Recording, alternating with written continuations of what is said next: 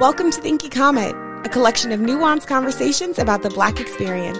I'm your host, Nia Marie.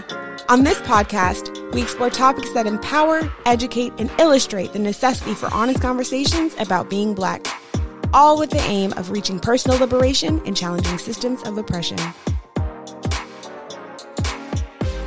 In this moment of collective transformation, I encourage all Black Americans and our family who were also taken on the journey of the Middle Passage to tap into the power of our ancestry. Growing up in America, we are bombarded with subtle and not so subtle messages in school, media, and society at large that our history as Black Americans is something to be ashamed of. Yes, our experience in America has been traumatic, to say the least, but the shame is not ours to carry. In fact, we are a magnificent and magical people whose voice and culture echo all around the world. In this episode, my sister Dr. Natalie Lewis and I unpack how our experiences in West Africa brought us closer to our ancestors and their power. Please enjoy Black Americans. Our birthright is divine.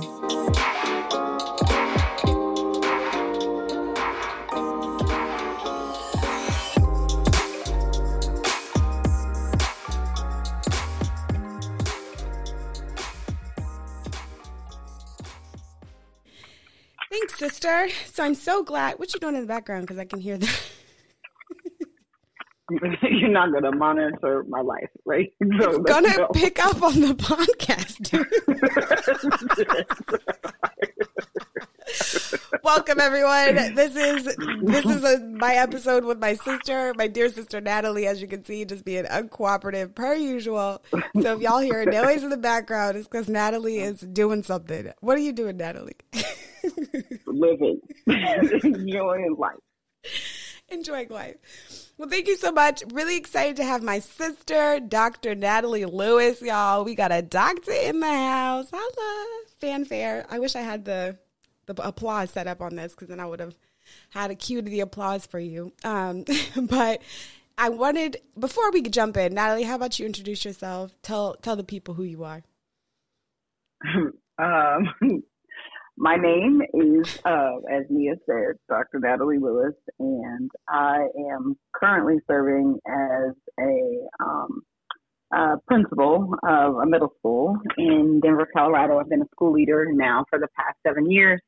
I also have a PhD in educational leadership and policy studies, and I have a master's degree in Black studies from Temple University, which is one of the premier Black studies programs in the world. And I bring that up because for two reasons. One is because Temple is like the heart of the Afrocentric movement. Dr. Molefe Kete Asante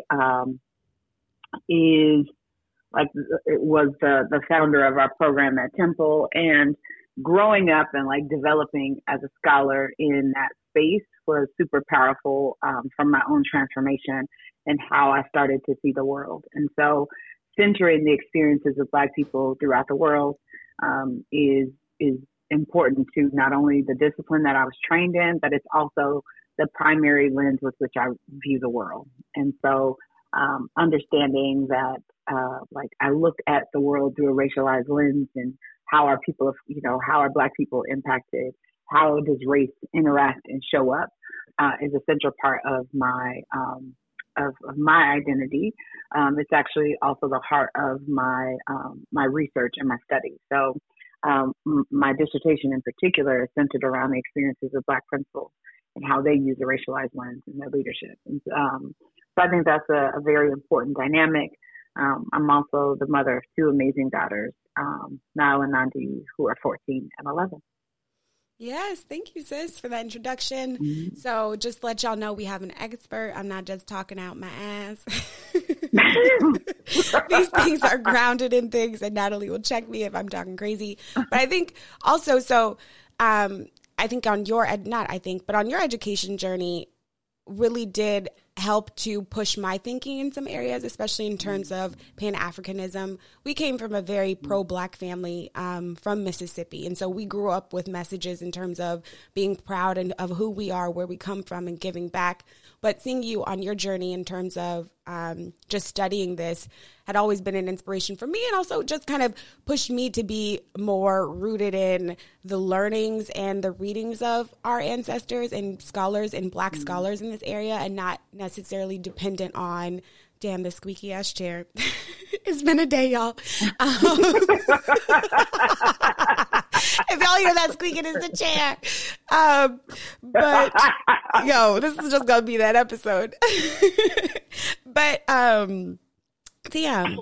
But yeah, so just rooted in learning from our Black historians, our Black scholars, and really, just in that Pan-African experience and the connection of between us. So your academic journey has definitely helped influence my learning as well, in terms of, I'm not a formal scholar, but just in terms of making sure that I'm read and reading the people I need to be reading.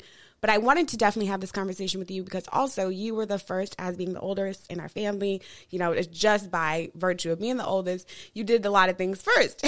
So you studied abroad in Senegal. And I remember that trip in terms of how exciting and how amazing it was for you, and visiting Gorée Island and seeing the slave castles, and thinking, and us really thinking about like where did we come from, where did our ancestors come from, and it really I think it inspired Nicole and I to also study abroad. Nicole, our other sister, she studied abroad in Tanzania, and I rounded us out studying abroad in Ghana, and it was really interesting because during that time in my life, going to college in Chicago, being exposed to different parts of the diaspora, I began in a weird way to struggle with the value of our narrative coming from as a descendant of slavery in the American South. And not that it wasn't like pride in it, but I felt like our journey, our heritage as Black Americans was not as valued. And I really encountered that in college. And when I studied abroad in Ghana, that's when I was like more rooted in, no, this is a beautiful, amazing heritage to have. And visiting the slave castles in Ghana for me was transformational, and being like, it is the people that we come from are pure magic. It is amazing that we endured this and that we were able to overcome it, come to this country and literally create and give birth to so much life, both physically, figuratively, in terms of culture, all these things. So I don't know. What are your thoughts on that? How was your journey in terms of your acceptance of our heritage, or just like how you viewed our heritage, being descendants of slavery, coming from Mississippi, one of the hardest places, I would say. I mean, it was hard everywhere, but just coming from Mississippi, a very, even now, difficult place for Black people. How did that evolve over time? Yeah, I would say, I think a pivotal part of my experience, definitely, I appreciate what you said around our family being very pro-Black. Our family, our parents raised us in a way that also centered race. Like, don't forget you're Black. Understand what it means to live in this world as a Black person. And it was a constant, probably everyday conversation growing up. And so centering Blackness was really important. And when I went to my undergraduate experience, where I was one of 53 Black people on campus, we could say, out of 2,000 students, we were 53, and we would say, the girl with the scarf, and everybody would know who we were talking about, and so really around just understanding what being Black meant. And where I went to undergrad was Colorado College, which is an extremely wealthy and affluent school, like the top 2% as far as economics in the United States. CC is number 2 for where they send their students. So when you talk about just the level of like wealth and whiteness, it definitely had an impact. And so my undergrad minor is in African studies. And so, studying and being like having a bachelor's degree in international political economy, everything I studied was about Africa.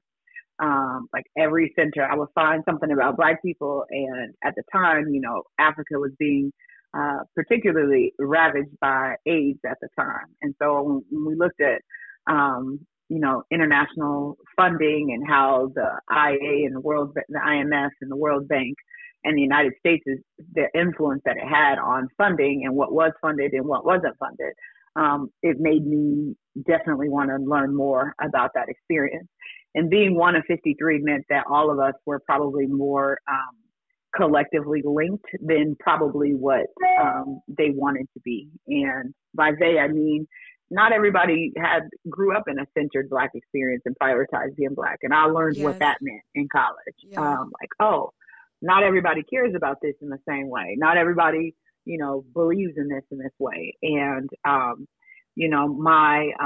the first class CC has a block schedule. And so the first class I ever had at CC, it was about like Western civilization.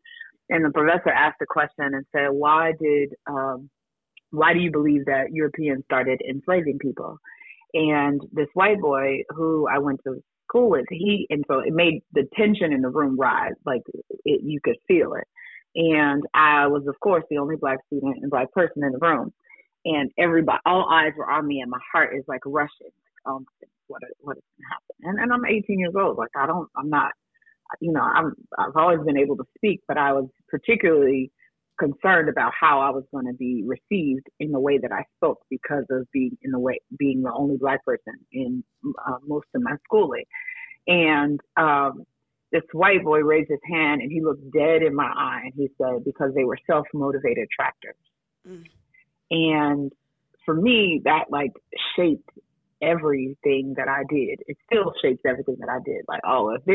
If this is what it means to be Black, let me tell you, we're going to be the best exhibit Black. Watch, So it meant that I was going to read all of the information. I'm not slipping on reading information because I'm going to come in here and be able to hammer you in class stuff. And I'm going to speak the most articulate way, in the most articulate way possible. All those different things so that you're not going to counter, you're not going to miss this part. And I bring that up because when I went to Senegal and having, minoring in African studies, it was important to me to learn as much as possible so then I could come back and share with everyone else.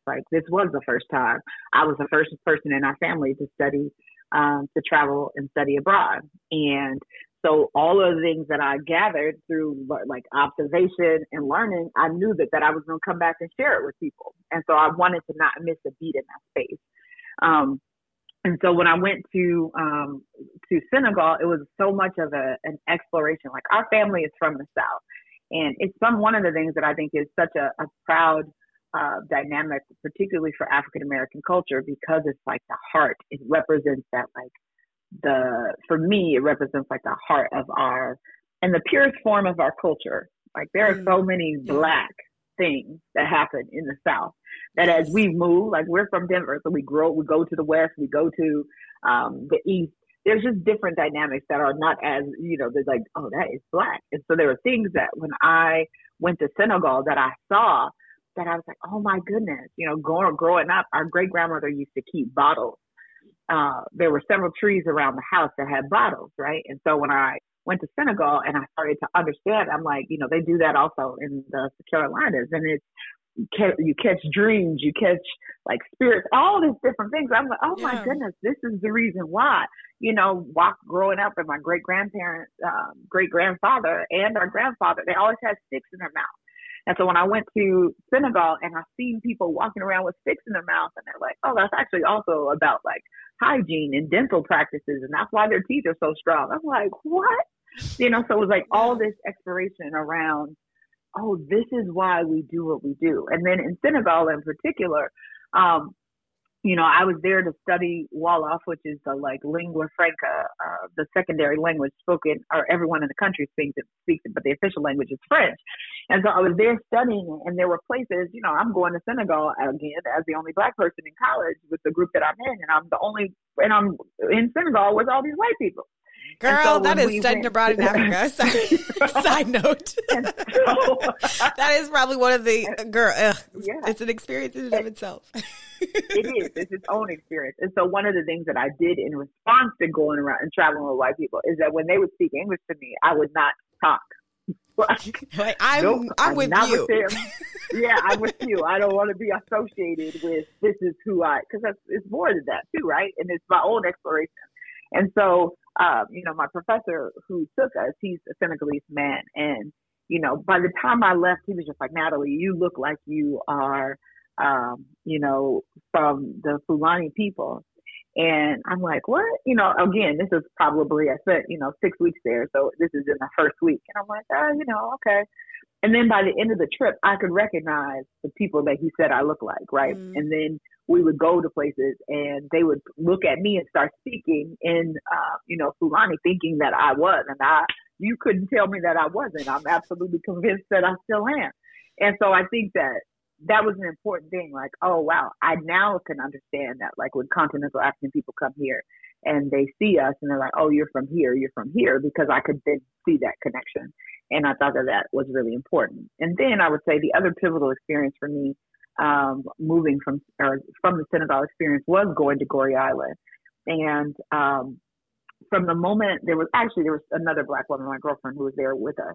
And I mean, we were on the ship, and it felt like riding on the ship to Goree Island was its like own emotional experience. So we're like super emotional and crying. Yeah. And when we got there, there was a whole like set of people there's actually a group of Rastafarians who live on Goree Island. And when we got there, they said to us, like, we're crying, and it was just so emotional. And this was like a huge divide between the white people because they didn't know what to do because we've lost our minds and are so emotional. And the Rastafarian, brothers who saw us are like, welcome home, brother and sister. This is time for you to come home. And it just like, oh, goodness, so emotional. Yeah. As it related to that. And then the museum curator, as we're going through the tours, going into an enslaved castle is terrible. It's a horrible experience, right? You learn a lot, and as a descendant of enslaved people, it's very emotional. At least it was for me. I don't know, other people. There was a Black man who was also there from Arizona, and the three of us just sat in the corner hugging and, holding hands and holding each other as we went through the experience. So, but the curator just started like pointing out different points, and the last part that he went through, that we went through in the tour, was to the door of no return. And, he just talked about what the door of no return meant. And here we were returning to where it was believed that we would never come back. And we were standing in that. And he called us out for that. Like, no, you actually did return. They didn't win, right? Was what he said. And he said, I want you to know that they do not ever be convinced that they took the weakest people. They took the strongest. And he was like, are the best athletes. Who are the best athletes in the world? And he was, and he started talking to us. He was like, they're African Americans. He was like, if you look at the experience of who is powerful and who's doing it, like, don't be confused. They took the most powerful. African Americans represented. And he spoke that as a Senegalese man to three African Americans who are part of this tour. And so that has just been a lasting thing, because it was something that I think that when we talk about enslavement, we don't talk about that legacy of like, no, this wasn't just an arbitrary story of like who survived and who was taken, right? It couldn't have been, when you think about and you hear what the experience, and you actually see what those dungeons, I don't know about you, but just we went to two different ones in Ghana, and you see the fact that people were living in like 1 to 2 feet of feces, blood, urine, and and you still, and that's just at the start of the journey. And then they put you on a ship and it continues. So to survive that, like, yes, a lot of people died, but you think about, I mean, a lot of folks like to harp on the survival of the fittest, but it's real, just in terms of just the grit and the tap into spirit and God, that's how and that's what I mean, like, that's, I ain't gonna enter into no Darwin survival. Yeah, no, but like, no, for sure. No, but I'm saying, like, the reason why I'm saying that is like, no, it is about, there is something about who we are as Black people continually, and African Americans, around like how we have continued to endure in spite of. Yeah. So like, I think that's and I just think that's a really important thing. And, to talk about, like, oh, wow, that's a powerful frame that is always, it was a lasting and transformed me in that moment. Like, wow, this is who you like, wow, we come from this, and directly come from it. And, again, when I talk about, particularly us and our family, we went to I grew up going to Mississippi every summer. And the isms the Black folks isms, our cultural isms that are so deeply ingrained to our like Southern African American experience. And I would say to agree with you, like coming from Mississippi, which is like the dirty in all the ways. Yeah. Right? The dirty. The sip. But in all, like in all of the ways around what this has meant, from like the treatment of Black people to the continued treatment of Black people, is serious. Like that's, and have family and, you know, and just listening to the legacy of that and just seeing like, wow, there's so much of our direct heritage and lineage that is worth celebrating. Absolutely. And I think that before going to Senegal and after going to Senegal, I was able to make the connections like, oh, wow, our culture is even that much more powerful because it blends both our experience here as well as there's so many like African components of our history and our story that are deeply embedded that we don't know of why we do it. And Senegal was like, oh, that's why. Yeah. Okay. Yeah. You know, and that was an important connection to see. I think sometimes, you know, we talk, specifically as African Americans, around like this generalized, we come from kings and queens. Yeah. Because we want to, right? But we don't know exactly what that, and no doubt I still believe we do, but we can't track that all the way through. Yeah. You know? And I think that's an important element. Yeah. And and you know, I feel you. And I think from my experience from Ghana, I really walked away and visiting. So we went to the one on Cape Coast, the bigger one. I'm blanking on the name. They went to Elmina, the Portuguese slave castle that has had less done to it, restoration done to it. And I had a horrible experience with the people I went to. So I was also like, similarly in a predominantly white group. I think there was like 3 or 4 of the Black folks on the trip out of like 30 people. And on the way to the slave castles, there were like 2 girls asking if they could skip it and go to the beach instead, that they were on vacation and they didn't want to do it. Ooh. And so there was that. And then in the Elmina slave castle, there was a dungeon that they used to put slaves that misbehaved and, you know, were trying to rebel, and they would lock it and they wouldn't let folks open, they said, until the last person died. And you go in there and there's scratch marks all over the walls. And all of the white folks on the trip denied that it was authentic, denied that it was real, and said that they had put it there. Yeah. So I was struggling on my trip was different in that I was struggling literally with people trying to take away the power and truth from my story. You know what I mean? Which I think goes, and I was like, I was livid. So I definitely came from Ghana feeling like our story, one, is like that we are kept away from this power. We are kept away from the horrors that did occur from us fully, right? Because I think it you know, is twofold. There's part of it that's supposed to like maintain the innocence of whiteness, and also I think it's to hide the strength and the power and magic of our people, right? Because there's just no way that you can see it and hear about what the Middle Passage was like, and then hear that we came here and created cultures and networks of systems of people that were able to, you know, create this Underground Railroad and these like movements that literally gave rights and liberated other groups of people. You know what I mean? Like if we were able to pull all of that together, I think Black Americans in particular would feel so much more pride and excitement about who we are. And we would be more coalesced, I would say, or just more unified in our movements and how we're trying to get things and get things done. I don't know about you, but also just growing up in Denver. And even now people are always like, I don't want to see another slave movie. I don't want to do this. And like, I just feel like there's this denial to fully learn and explore history. Like, sure, yes, there is like, you know, there is also a reason that we always do harp on the few stories that we do within Black History and on Black History Month, and that is also problematic. And also, a lot of us have not even done the full exploration of that heritage and that history. And why are you so ashamed of it? And why wouldn't you want to learn about it? And why wouldn't you want to take that to do better for yourself now instead of this like complete denial and this shift to this like superficial ways of just like establishing, you know, wealth and liberation. So that's kind of my thoughts. Any reactions there? Yeah, definitely a lot of reactions. I think, I think, you know, we talked the story of why I believe enslavement in particular is so hard for Black people to talk about is because it's so deeply tied to race. Yeah. And the dynamic around rape is like we are the epitome of how you blame the victim.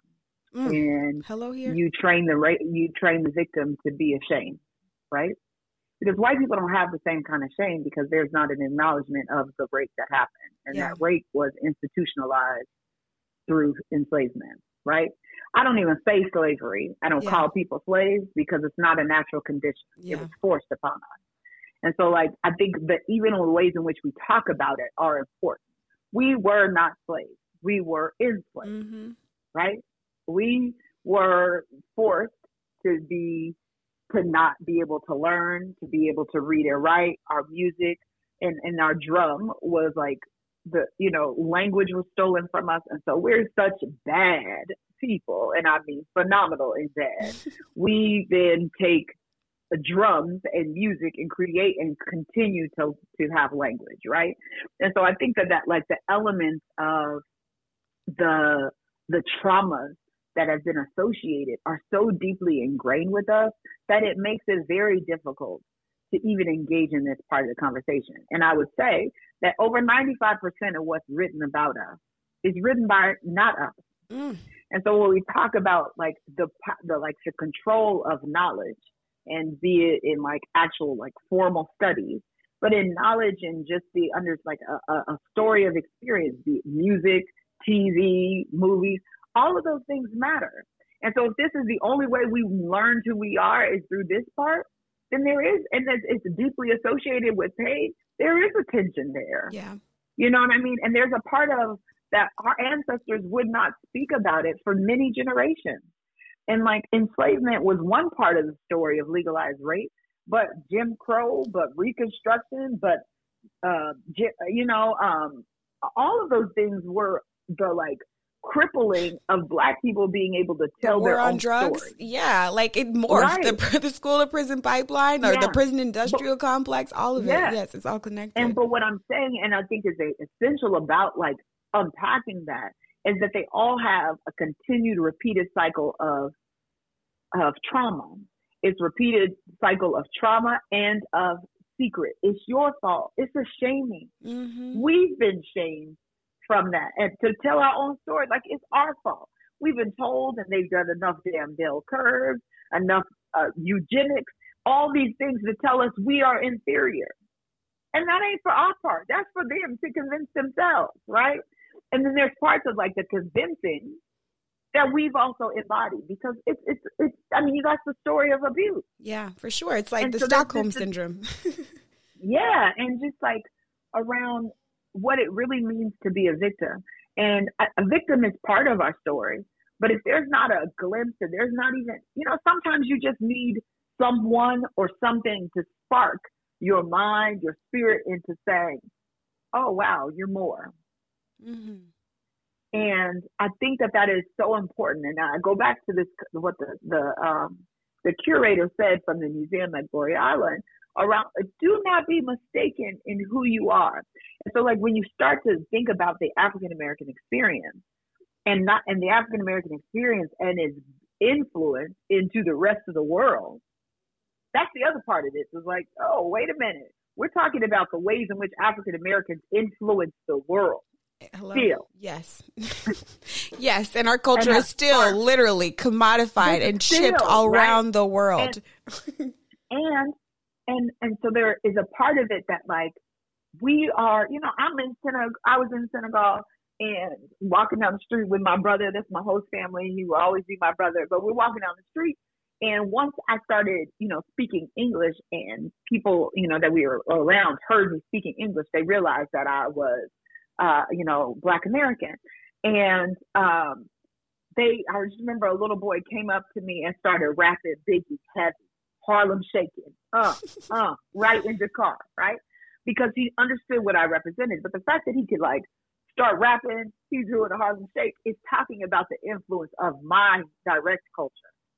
And I think that's like, when we talk about this, we're Black, but the ethnicity of African American or Black American is its own unique thing that we need to be able to explore and give honor to. Yes, and it's okay. Yeah. And like, there's so much space for us to give honor and name that. And when I came back from Ghana, that's exactly what I but I really was like deep on. I think before I was like very like Pan-African. And when I came back, not that I still don't think Pan-Africanism is so incredibly important for our collective liberation, but I did to that point come home saying, we are Black Americans, y'all. This is a whole different experience that we need to own. We need to name, and there's power in it, right? And that we all have unique challenges and differences. And I do know that you have a hard stop. So I'm just curious, because I really want to get in the habit of, as you know, leaving folks with next steps. How can we just build on what we're talking here? How can we really, as Black Americans, what are your thoughts in terms of us really embodying this unique, distinct experience? And how can this impact how we're building movements and, ultimately raising children that are proud of who they are? I think when I think about next steps, there are a couple of things. One is just start to learn, right? And learning meaning, I don't think you can go read a book, but also just start to learn your own history. I learned so much about being Black folks, about what it meant to be Black by sitting at the feet of my grandparents and listening to their story. And like, storytelling is something that I've really embodied and in the past 5 years have started to say, oh, wow, I know how to tell a story. And I know it because storytelling is important to my community. Storytelling meant that when I was sitting listening to grown folks talk, I learned about who we were as a culture. And so I would say that like we tend to think of learning as having to be something outside of our immediate surroundings. And it doesn't have to be that. I think listening to the stories and the ways that we, like the phrases, there's a pace to how we tell stories. There's a way in which we interject, right? The different language that we use. What? Hello? Inflection, okay. The excitement. Yes. Oh, yes. And like building, those are cultural things that are important and represent African American culture. And so I think that like when we think about you could do it from, by listening and learning. I think you can also do it through like learning about your region, wherever you're in the world or where in this country and where you grew up in. There's a story to also how you got there and what that means. As a Black person in Denver, I have been really interested in learning more around what's the story of the Black folks that moved west. And it's a unique story, and it's a different one that's often lost because we talk about the Great Migration to both the northern cities as well as to the Midwest. And so there's another part of the story. So it's like, okay, so take whatever it is that is getting you fired up. Like, oh my gosh, I didn't know about this. And keep diving and leaning more into that. Because we always talk, when we talk about ethnic group, we mistakenly call, we will say tribes. But there's ethnic groups that understand and know their history. And African American, in my belief, is an ethnic group that we need to further explore and understand what it means to us. Yeah. And I like what you said in terms of, especially, I'm going to throw in our aunts and uncles too, because, Aunt Dorothy was the great storyteller in our family. Honor, it doesn't have to be this formal education piece, right? It really is learning about what was the experience of your family? How did they get to where they are? Because that stuff was not documented intentionally. You know what I mean? Like our history, the movement of our people was a type of erasure from acknowledging by white folks for their ownership of the problem, their involvement, and also just in terms of thinking about what reparations and accountability would look like years down the road, right? So right now, given that those things weren't codified, they weren't written down, there were haphazard records. I mean, even our grandfather, his birth certificate was wrong, right? Like that was 90 years ago. They still were just haphazardly, attending to the needs of Black folks. We have to your point, uncover and really capture what is happening. And it's just so sad. This past year, we've lost so many living giants among us, so many Black folks that really did help to push the advancement of us. Like Cicely Tyson passed away. The comedian just passed away this week. I'm sorry. I'm blanking on the names, but Paul Mooney. Yeah, Paul Mooney. And so it's like, it's so important because those gems are also in our families. They're not just celebrities, right? And that's capture those gems in your families as well. Yeah. Like, I think we often look out, again, we all are constantly trained, and probably because of Western culture, and I'm not probably, absolutely because of Western culture, to look outside of ourselves. Like Cicely Tyson and Paul Mooney were tremendous for our culture and for our world. And I know my granny was tremendous for our culture and for our world. And so I think that, like, speaking and just thinking about, like, who is it? You know, I walk by people. I love seeing, particularly older Black people. You walk by them, they tell you so much stuff just in the way they say stuff, right? Girl. Like, girl, pick your face up, honey. What you frowning about? You know, like, just, it's different things they tell us. And if we listen and we put ourselves in a space in which we can listen and we can receive, there's so much that's happening and so much learning that we can get. Absolutely. All right. Thank you so much, sister. That was great.